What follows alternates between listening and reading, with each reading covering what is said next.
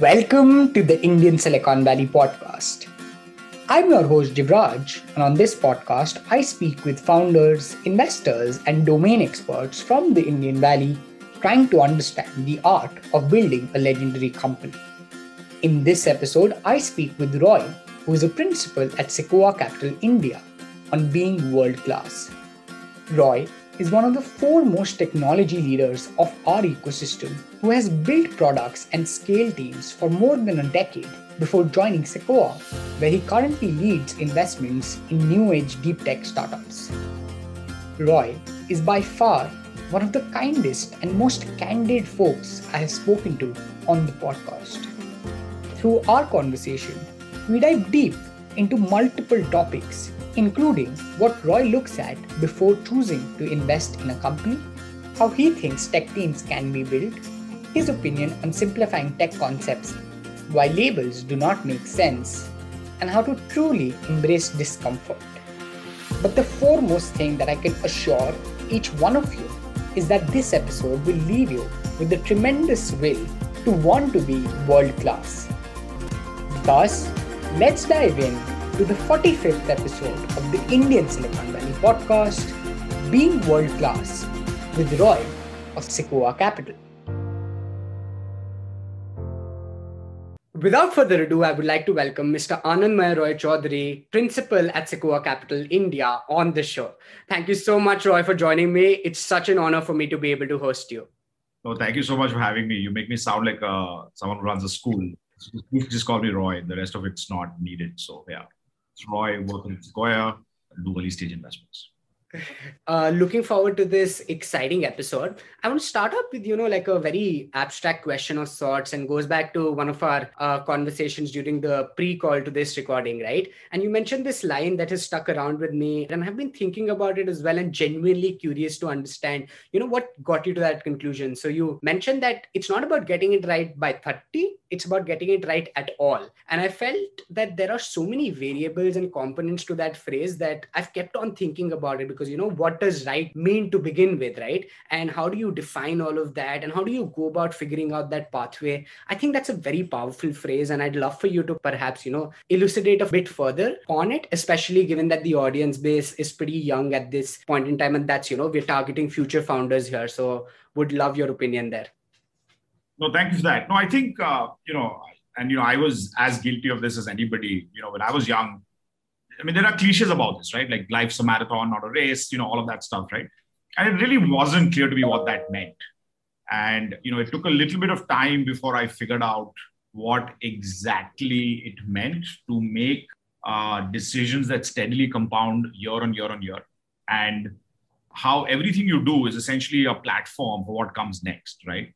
And, when I look at some of our Decacorn founders, and I think about who in India will be the first one to basically run $100 billion startup. These are just people like us, right? It's just that, there's a definite sort of relentless focus on getting better. And there's a relentless focus on sort of compounding that I think a lot of them focus on, that especially in a world where you've grown up with a lot of sort of short-term stimulus. And so a lot of focus is on what you can get done quickly. People sometimes forget that taking a long-term view, trying to acquire a skill, steadily compounding it for years and years and years, is actually super, super valuable, right?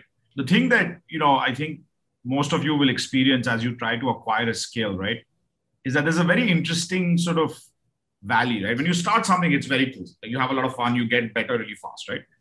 And then you hit this period, that I think of as a period of suck, right? Like it sucks.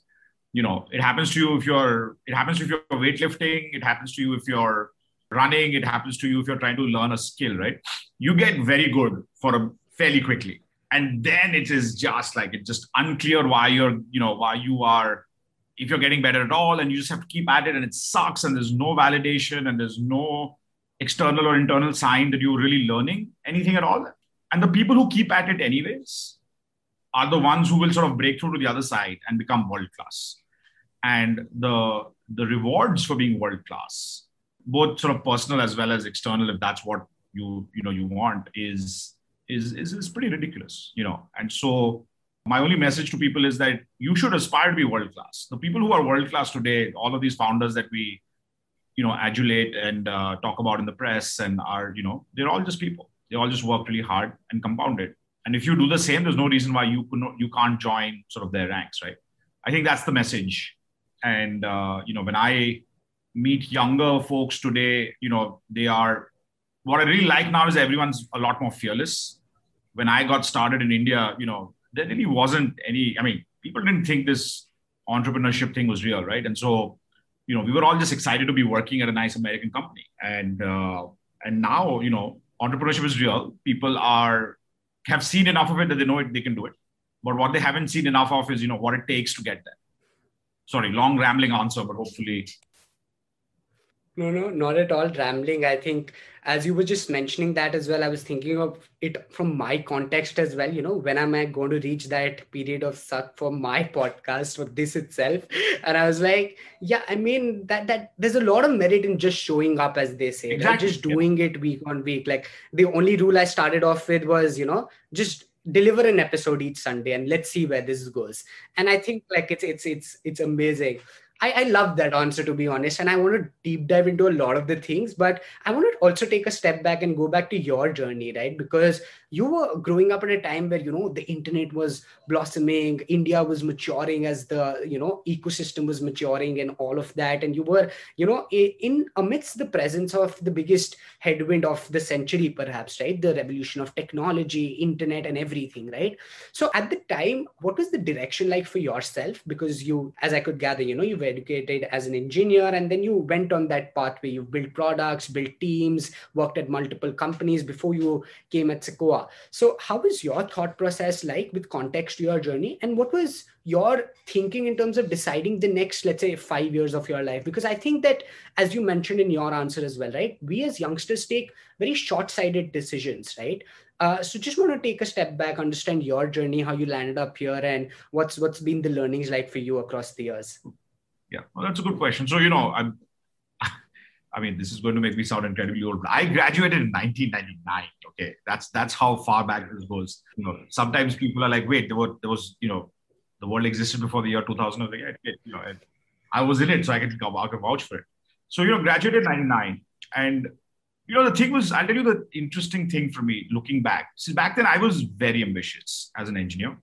But, in 99, when you graduated, your best bet was to go work at one of the, the IT services firms back then, like the Wipros and the Infosys of the world, were the preferred employers of choice, right? Because they were really good companies, but they were all built around this concept of wait for your turn, right? Like you'd go there, you'd join something called the bench, you'd wait around, they'd train you.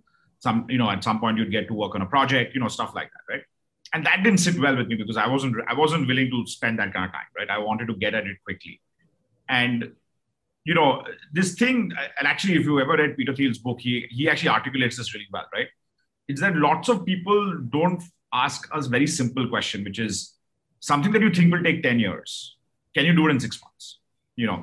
And I didn't know that was a question other people asked, but I did ask that question of myself is like, can I become an engineering leader in 6 months? And, part of this was I joined a really small company. Part of it was I was good at sort of, building things.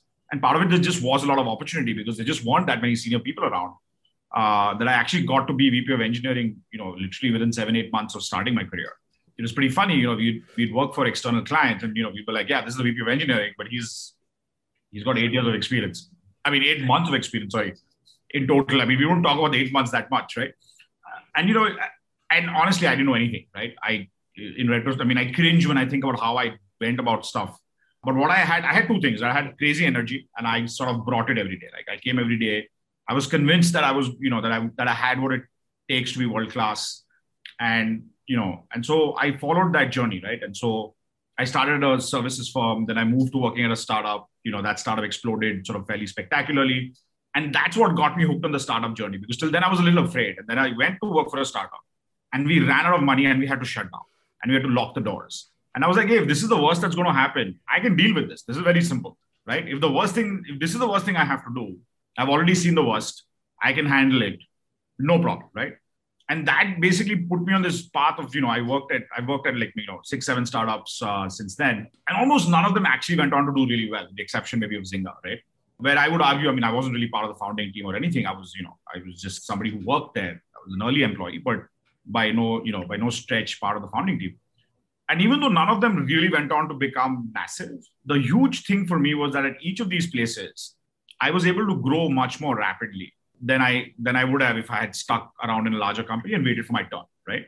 And so, I think that was the thing that at least now when I'm asked to give people advice, I basically tell them, put yourself in a situation where A, you're supremely uncomfortable, and B, you can just learn a lot, right? And, and try to solve for that. Solve for being able to learn a lot and for being uncomfortable and for truly being challenged on the things that you think you are good at, right? Rather than like saying, hey, I'm very good at this, I'm going to find my niche and like occupy it. Just be out there for a bit and get your ass kicked, right? And, you'd be surprised at how much learning and how much compounding comes from that.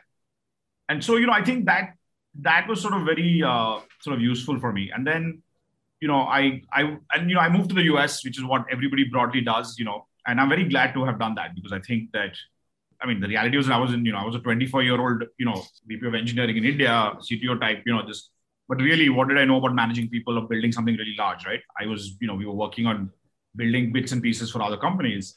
And then I wanted to go work for my own sort of, startup kind of thing, right? And so then I joined this early team, worked on building technology, moved to Boston, lived there for a bit, moved to California, San Francisco, lived there for a fairly long time.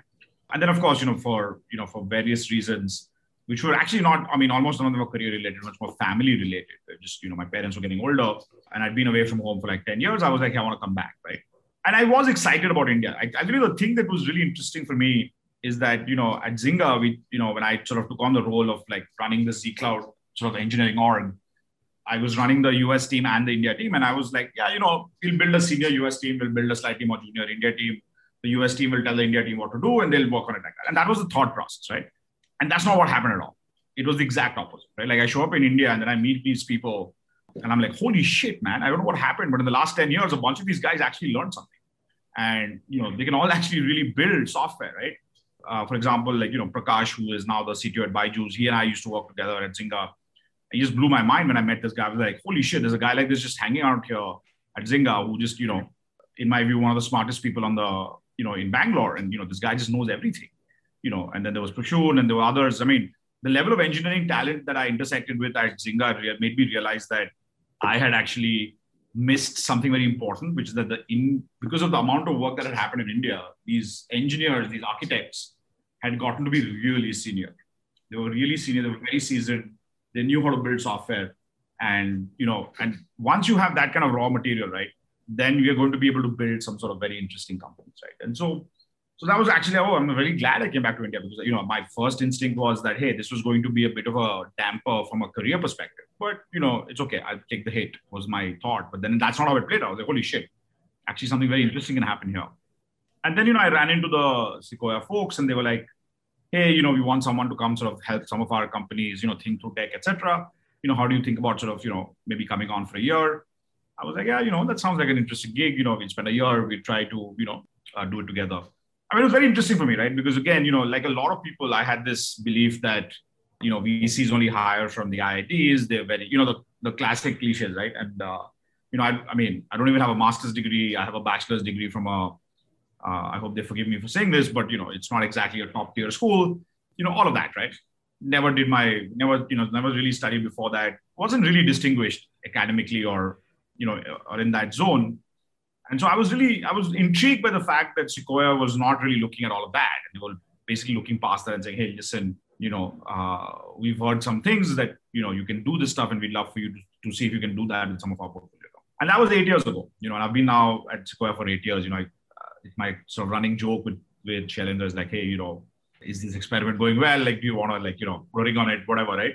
So, and we have, right? So now I'm sort of, part of the investment team, focused on a lot of the early stage investing, very focused on dev tools, very focused on cloud infrastructure, very focused on SaaS and AI companies, because that's the stuff I've built as a CTO and VP of engineering. And so, I feel like, there is value that I can provide those companies as they think about go to market, as they think about how to build out their engineering teams, and from a hiring perspective and things like that. So yeah, so that's the journey. It's again, I'll be honest, right? Like if somebody told me at 25 that I would work at Sequoia, I'd be like, yeah, there's no chance to. Even with my very healthy sense of self-esteem, I would not have assumed that I would have been able to land up at a place like this and work with the people I get to work with, right? And so again, I attribute that to a little bit. I mean, a lot of it was luck, right? Just right place, right time. You should never sort of discount that. But also a lot of it was just, I just kept at it, right? And I think that's the part that, people sort of, that's the message broadly, right? Just keep at it. Even now I keep thinking about, what am I going to do? How do I compound for the next 10 years, right? Is a question that I currently sort of wrestle with, because I'm still young, at least in my view, and I've got stuff to build and things to get done. So yeah. Wow. That was amazing to hear. And I see this thinking out loud here, right? I saw there's this pattern of great ambition. Of course, like I'm not discounting the timing and the luck, serendipity factors, but great ambition coupled with putting yourself in like discomfort, right? So I just want to understand how much of that plays a role in making decisions in terms of founders as well, right? Because I'm sure you've been asked this, like, how do you make an investment? And beyond that, basic question of large markets, great teams, a huge pain point, and all of that. What is it that really matters in founders that that attracts your eye to the extent that you're able to develop conviction? And how much of this plays a role in that as well? This is a double-edged sword in the sense that you want to be ambitious, but how do you constantly put yourself in situations that externally also push you to keep following your mission, right? So I'm not sure if this follows a pattern or something of the sort, but I'd love your opinion here and what you have to think. No, it's a question I ask myself of every founder I work with, is that is this person sort of truly willing to be world class, and are they willing to sort of embrace the pain that comes with it, right? And that's not, I mean, it's not that hard to figure out that some people, they just like good things. They like to be told good things. They like to hear good things. They like validation. They're looking for validation, right? And then there are people who are looking for truth, right? And, I think the people who look for truth, who are willing to have a hard conversation, and not in a self-flagellating way, but, in a way that says, hey, listen, there are things that I know that we're good at, and there are things I know we're bad at. But there is some clarity about sort of how they will sort of, go from where they are to, to the top of the mountain that they're looking to climb, right? I think that's really what at least I look for a lot more. I think, to be honest, market size is one of those things that I've never been able to figure out. Market size has surprised me on everything, right? Like everything seems to be bigger. When I looked at Calendly recently, I was like, how, it's incredible how big that business is, right? And I, gun to my head, I would never have imagined that, to be true if someone had showed me that company, 6, 7, 8 years ago, right? So yeah, I mean, yes, we try to do some market size work. We try to do some, reference checks on founders and, talk to them, etc. But, I think that what I look for, it's actually not that hard to find people who truly care about the truth and who truly care about being uncomfortable. I mean, I'll give you an example, right? For me, like, I could have joined a Google. In fact, I interviewed at Google 3 times and, they made me a job offer twice. And I didn't take it, right? I could have joined VMware. I could have joined a bunch of these companies. I would have made a fairly nice sum of money. I'd have been very comfortable. And each time I went and joined a startup that eventually I had to lock the doors off, And so the first time I did it, I was like, okay, this sucks. I could have made some real money. And the second time I was like, hey, this is really fun. I'm going to keep doing this, right? And so I look for that pattern in founders as well, which is, are they driven to be the greatest they can be? I think that's important.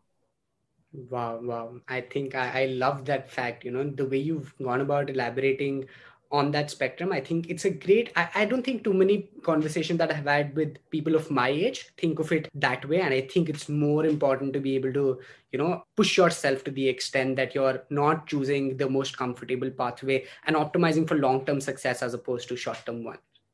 Yeah. I think the only thing there is that, that is something that you can't do with funding. Like you are either that person or you're not, right? And if you're that person, and if you're the person who looks for truth, looks for their own truth, looks for the truth in other things and seeks it, right? That pattern is actually not that hard to demonstrate. And when you see that in a founder, you really always want to invest. Got it. Got it. Yes. I mean, sticking to the basic, this is a good segue to, I guess. So I heard this episode where Reid Hoffman is talking to Kevin Systrom of Instagram, and they call it keeping it simple episode, right? The idea is that, how well can, let's say, anybody like founders in general and tech folks in specific explain their concepts, their ideas, their products in the simplest manner possible, right? To be the quality of being able to demystify things in the simplest manner. I mean, how important has that been in your, experiences, and how much of a role does that play in a founder when you're developing conviction as to whether to invest or not invest, and just in the product building journey as well? Because especially from a non-tech background, when I'm trying to understand technical concepts, I feel I best understand are the ones which are simplest to understand in the way that somebody's explained them. So would love your cues there, how much of it plays a role in understanding the founders, understanding the company and the solutions that they're building. My answer is going to sound very different from everything you've heard, right? I actually think that there are two parts to it. I think there is a trap. There is the articulate trap, right? People are very articulate sometimes about what they do. That doesn't mean they understand it. It just means that they've learned the words. They're, convincing when they repeat the words, right?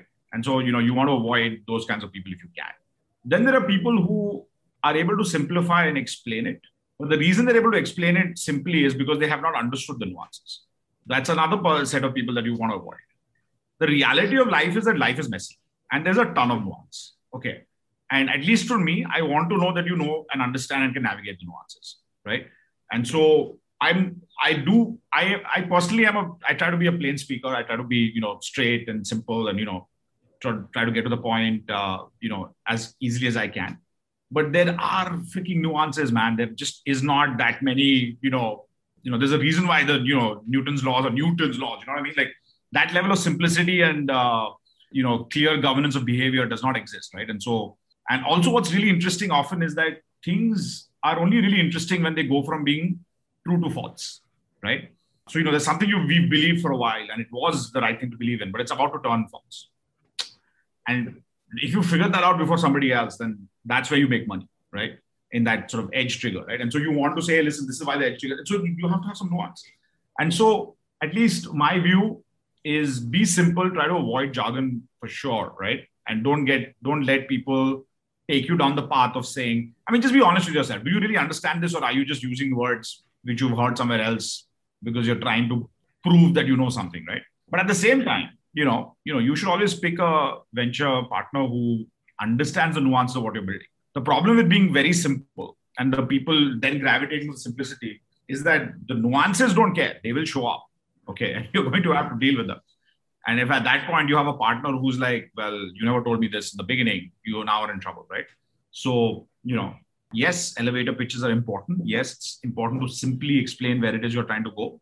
But at the same time, your hold and your understanding of nuances are important.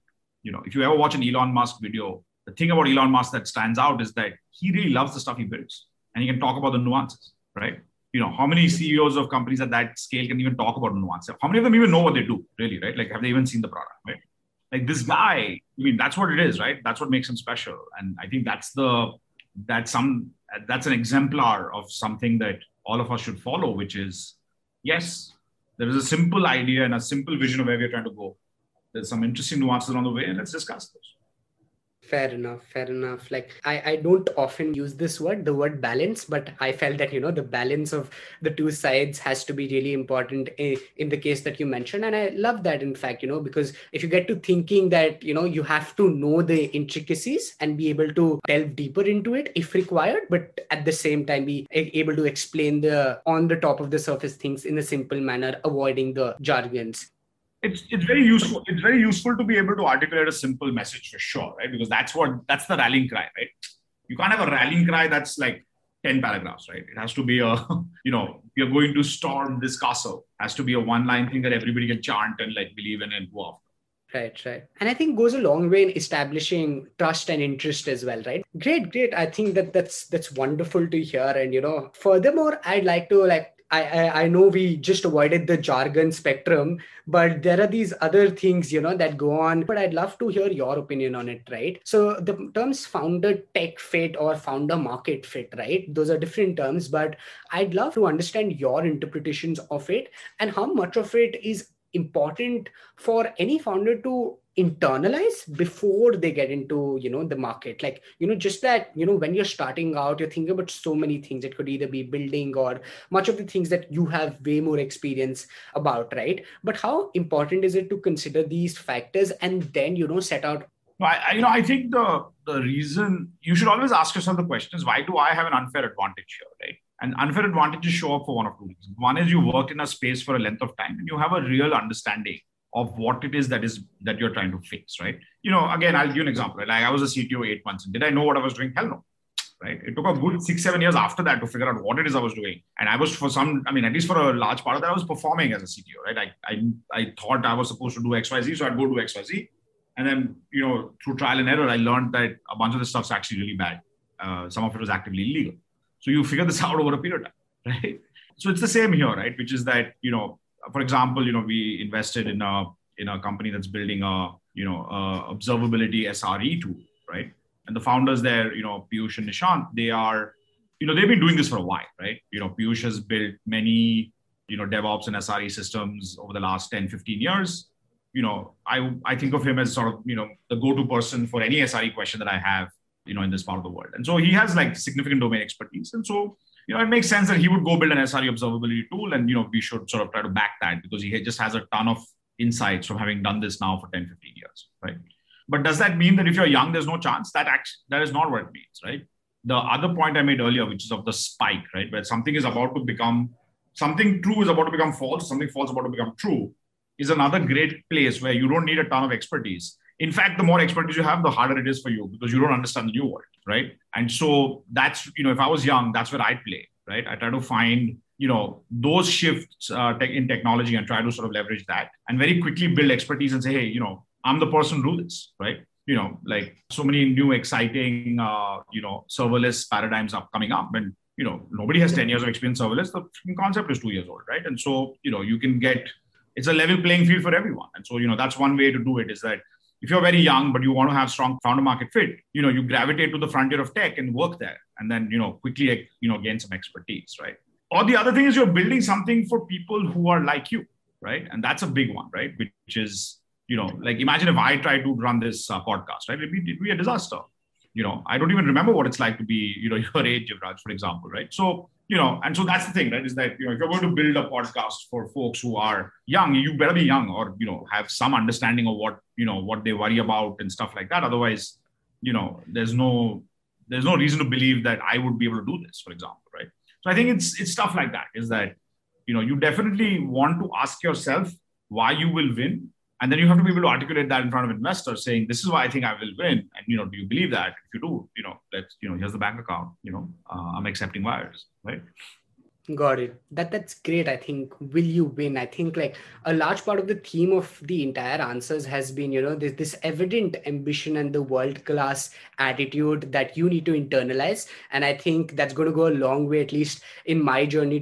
Furthermore, Roy, from what I could gather from research, you've had tremendous experience in scaling teams, building them, a ton of search videos where you've mentioned, either tweets or something of the sort, where you've articulated very well as to how organizations can design themselves to optimize to prioritize better, or the bunch of things that you talk about, right? If you had to give us like a 5-minute, short note or, a mini TED talk or sorts of how organizations can build tech teams or design their organizations. I think, well, that's a tough one because, there's just so many, again, there's just a ton of nuances here. So I'll give you, a high level answers are very simple, right? If you want to be world-class, you have to hire people who want to be world-class. It's really that simple, right? And why is someone who's going to be world-class want to work with you when they can work anywhere else in the world, right? And it has to be because you have something that acts as fuel to their fire, right? And, what I tell very early stage companies is, you're not going to win on salary. You're not going to win on name recognition. You're not going to win on any of these parameters. Your only hope is to change the battlefield, right? And so what you have to do is like, hey, listen, we are going to change the world. right? And yes, it sounds cliched, and yes, it sounds like what everybody else says. But you have to believe it. And you can't just say the phrase, oh, here's how we change the world. No, you have to fill that in with the real phrase. But it should be very clear to people that if that works, then the world looks different. And, we get to dominate that, right? I think the thing that, the world does a good job of explaining to young people that they need to wait for their turn. And that's BS. Like if you read anything about the French Revolution, if you read about any revolution ever, it's always run by young people, right? Because they have the most skin in the game. And you have to basically, if you're going to do anything interesting with this planet, you're going to have to wrest it away from the oldies who are trying to destroy it, right? And so, that's the mission, right? And so you got to figure out how you're going to plug into that and get people excited about it. And then if the best people come to work with you, then you will find scaling to be a lot easier, because with the best people, you don't need to explain to them how to be mediocre. You have to explain to them how to be world class. And I think that's the question you want to keep asking yourself. It's like, are you building systems and are you building organizations where people have to be mediocre in order to fit in? Or can truly world class people work for you? Wow. Those are, again, I love the analogies and the explanation there. But a follow-up to that is, how should founders, amidst everything that they are doing, think about optimizing for not just, let's say, building teams, but growing teams as well? There's a slight distinction there, but how do you optimize for, let's say, employee success? How do you optimize for employee experiences? Or let's say, forget the word employee, I think team experiences, right? Because a large part of the mission gets drafted by the team, and it's driven by the team. Like it's always about the team after a point, right? After the initial conceptualization, go to market, things like that. It's always the team. How should founders kind of, optimize for these things amidst everything else that they are doing? Because they're busy with fundraising, they're busy with building the product, so many of the different things that they are doing. No, I think at least for me, the answer is very straightforward, right? You have to feed the soul, right? And so, reminding people that this is why we do this, right? It's very easy for any job to become about, hey, I have these 6 bugs. I have this, I have this PRD to write. I have this code to submit. I've got these things to check. And very soon as anyone who's done any kind of engineering or product will tell you, after the glamour lasts for exactly 10 minutes. And then it's a lot of drudgery, right? It's a lot of sort of crunching execution. And, the people who are able to do it day in, day out, keep their eye on the prize, not waver, are the people who win, right? And so execution is massively sort of important in this space. But the way to keep it is to feed the soul, right? Which is to remind people constantly, here's how we're doing what we're doing. One of my favorite things that I tell founders is like, let your engineers and let your team listen to what customers say about you, right? Because that, honestly, they'll find that more inspiring than what you are saying often, right? Because they're like, hey, at least the work I do has some meaning, right? People get some value out of it, right? And people look for meaning. People are always looking for meaning, right? And so if you can give people meaning, if you can give them the ability to be sort of truly world-class and keep reminding them what world-class means in the context of who you are and what you're trying to build, I think that's all you need. Some of the best practices I've seen is just do a Friday sort of all hands and just be like, hey, man, just to remind you guys, this is why we do this, right? And by the way, hey, here's something somebody else did in the company that looks freaking amazing. Let's take a minute and just applaud it and look at it and be impressed with it, right? And here's an example of someone who sort of broke a bunch of rules and did something, and now we have a very happy customer or a very happy sort of outcome as a result. And let's focus on that, right? The key thing I'll tell you, there's a key insight here, right? This is a concept called resulting, right?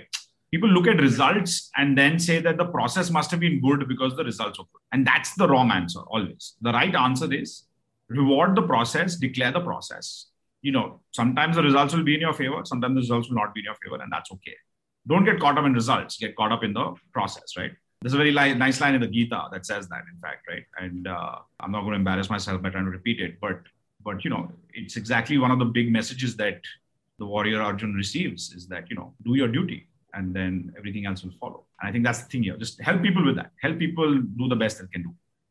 For sure. I mean, again, that's very thoughtful. And, these are the fundamental things that get missed, right? Because you talk about small gestures, and at the forefront, it might seem like it's very easy to just go and, remind a team member why they started, what's the mission like, and, go about sharing meaning, right? As you mentioned. But again, those things I think, can be iterated as loud as possible till they start getting practiced all across the board, because I think that's extremely important. And I love how you mentioned, how optimizing optimizing for processes and not getting blindsided by results is extremely important. I think those are amazing cues. Roy, this was wonderful. And, we've spoken about the tech side a bit, and I heard you on the Surge talk a couple of days back, and I recommend everybody go see that. But at the expense of repeating, would you perhaps have anything to mention for non-tech founders of how they can, let's say, bridge the gap? Because again, this wave of no-code tools very evident out there, and everybody's searching for answers, because a person like me would feel almost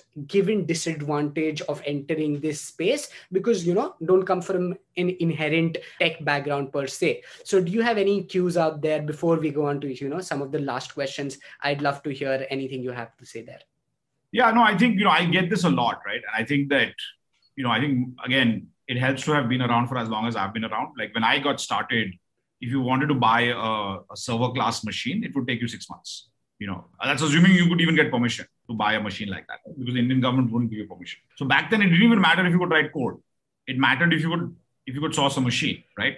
So that's where the barrier was, right? At one point, which is like, you had to be able to source machines to be able to do what you did. All the way to, well, now as long as you can write code, here's some servers, let's go get it done, to the cloud came in. And suddenly, there are people who don't even know what a server is anymore. They're just writing some stuff and it works, right?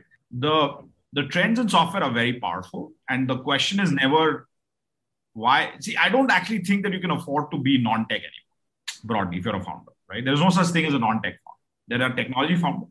There are technology founders who can write code. There are tech founders who can't write code, but that's okay. But you are a tech founder. If you're running a tech business, you're a tech founder. And so your first thing is to just think like that, right?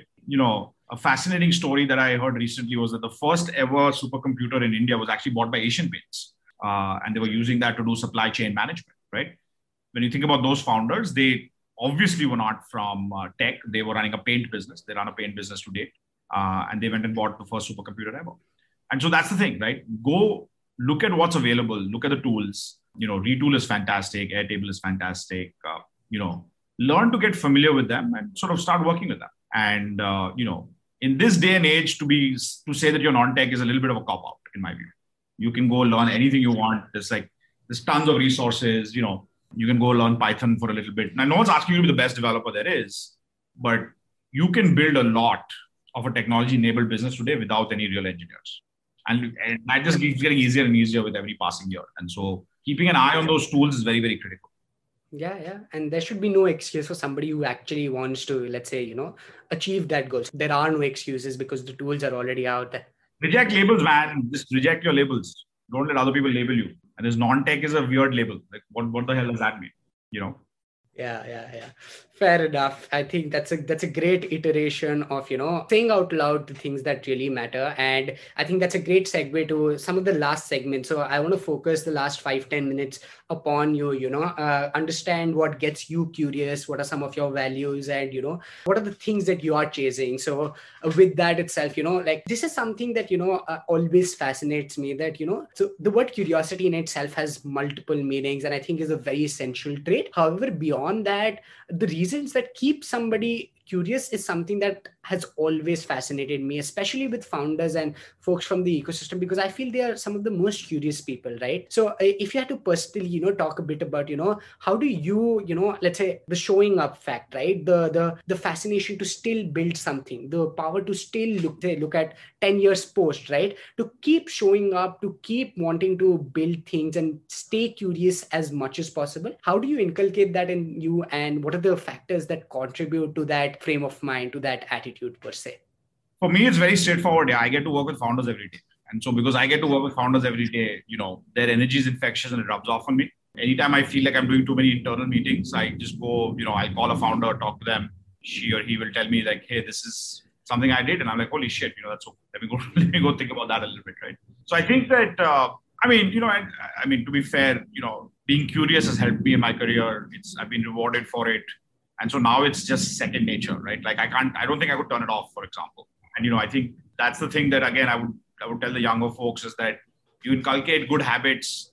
They actually get very hard to turn off when you're older. And that's really good for you because that'll just keep you going, right? That's the power of both compounding and sort of process, right? So that's broadly how that works for me. And, I think just a general reminder that, you get one life, you want to do the most that you can with it, right? And so I like to basically take a pause ever, and for me, it's once every 2 years and be like, hey, what am I doing? What am I going to do for the next few years? And, am I sort of on the right path for that? Am I sort of, learning? Am I uncomfortable? Because I think the thing that I worry about most is that, as success sort of comes to you, and I'm not being wildly successful or anything, but I've had a fair bit, and there's a lot of comfort that can come with that. Money buys a bunch of comfort, right? And so I have to keep reminding myself that stuff is all a distraction, right? Like you have to be uncomfortable. You have to be, you have to be a little bit hungry to make this stuff happen. So yeah. Wow, keeping the fundamentals alive. And I don't know, just hearing this makes such a fulfilling experience, because to think that, you could do this for, let's say, 20, 25 years, whatnot, and still tell yourself that you can't get comfortable and that's a distraction is, I think, a beautiful thought in and out. It actually really gets interesting after 25 years. That's the funny part. It's all, you think that you've done a bunch of stuff, etc. But then you're like, at least I'm very convinced that some of the best work I will do in my career is in front of me. For sure. And I think the past couple of minutes have been a testament to that as well, because the attitude, as you mentioned, is very, very evident. The next question is fairly, I don't know how to put this, but it's like a headliner of sorts, right? But I've seen, I hear a ton of content, and some of the founders that you worked with have spoken really highly of you. So I wanted to bring this up, and I was brainstorming as to how I could. So I like to call this creating goodwill, right? So not just from a personal perspective, how do you think of, just lending a hand to anybody?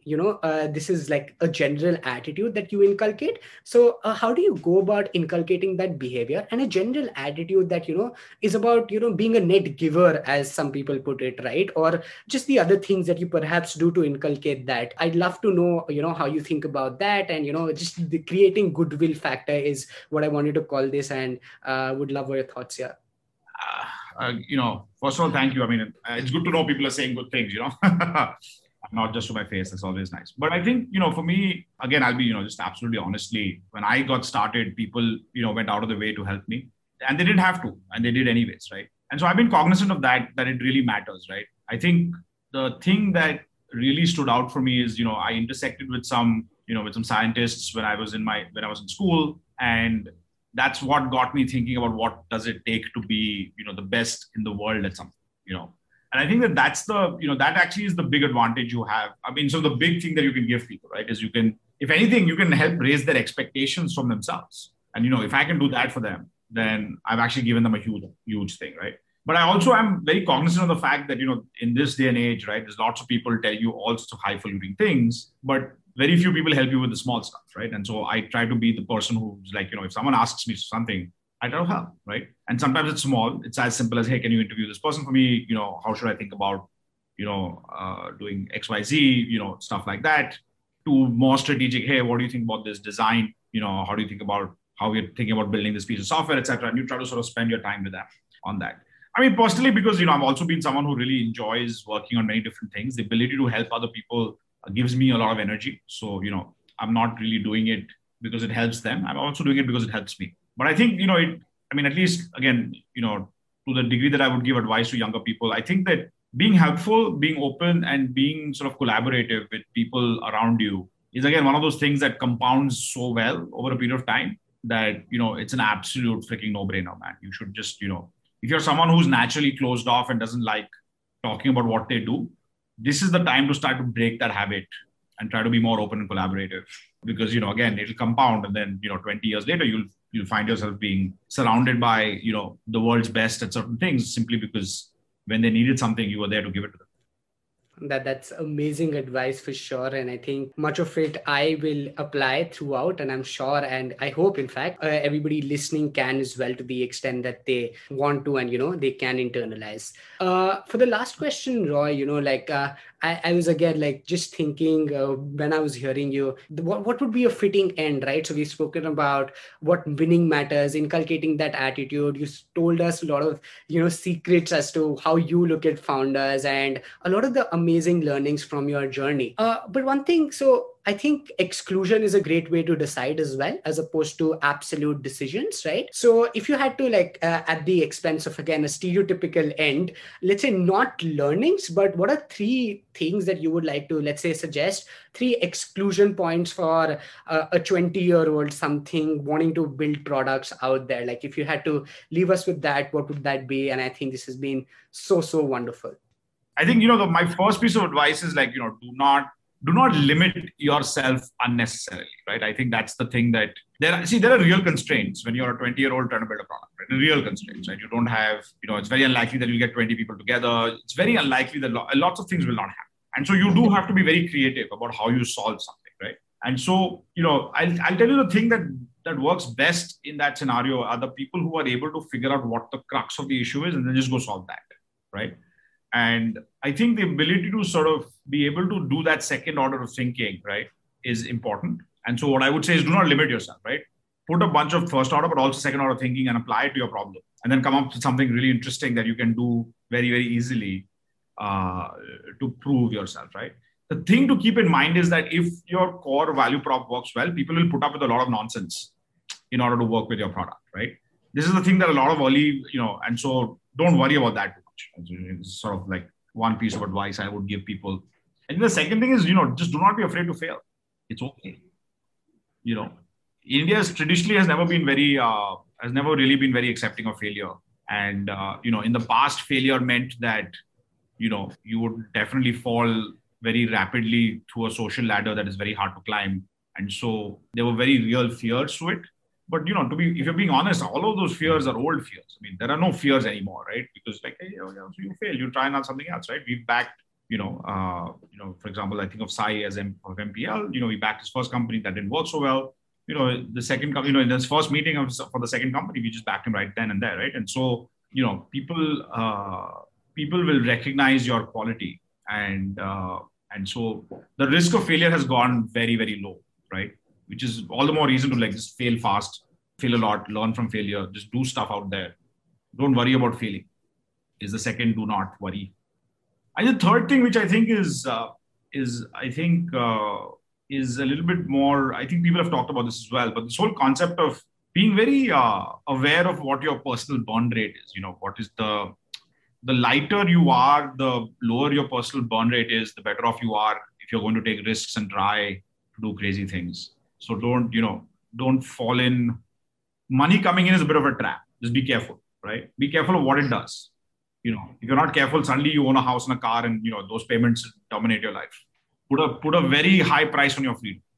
That was amazing, Roy. I think that's a very, very fitting end to this wonderful episode. I personally have learned a lot and I have a bunch of fun listening to this amazing conversation. And I hope you did as well. And thank you for, spending your afternoon with us. This has been a true pleasure.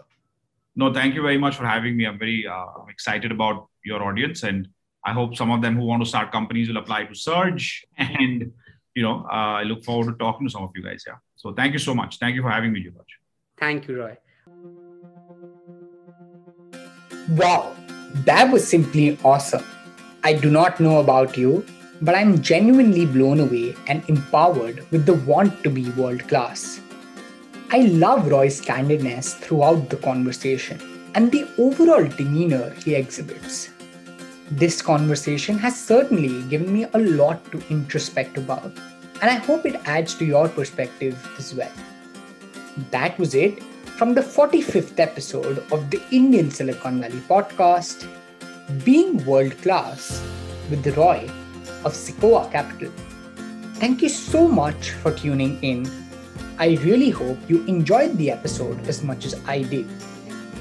Do not forget to follow the podcast on the audio streaming of your choice, drop in a review, and subscribe to our WhatsApp newsletter to get all the updates directly on your inbox. I will see you next week for another episode. Until then, I hope you recall, if you never try, you'll never know. Stay tuned and keep building.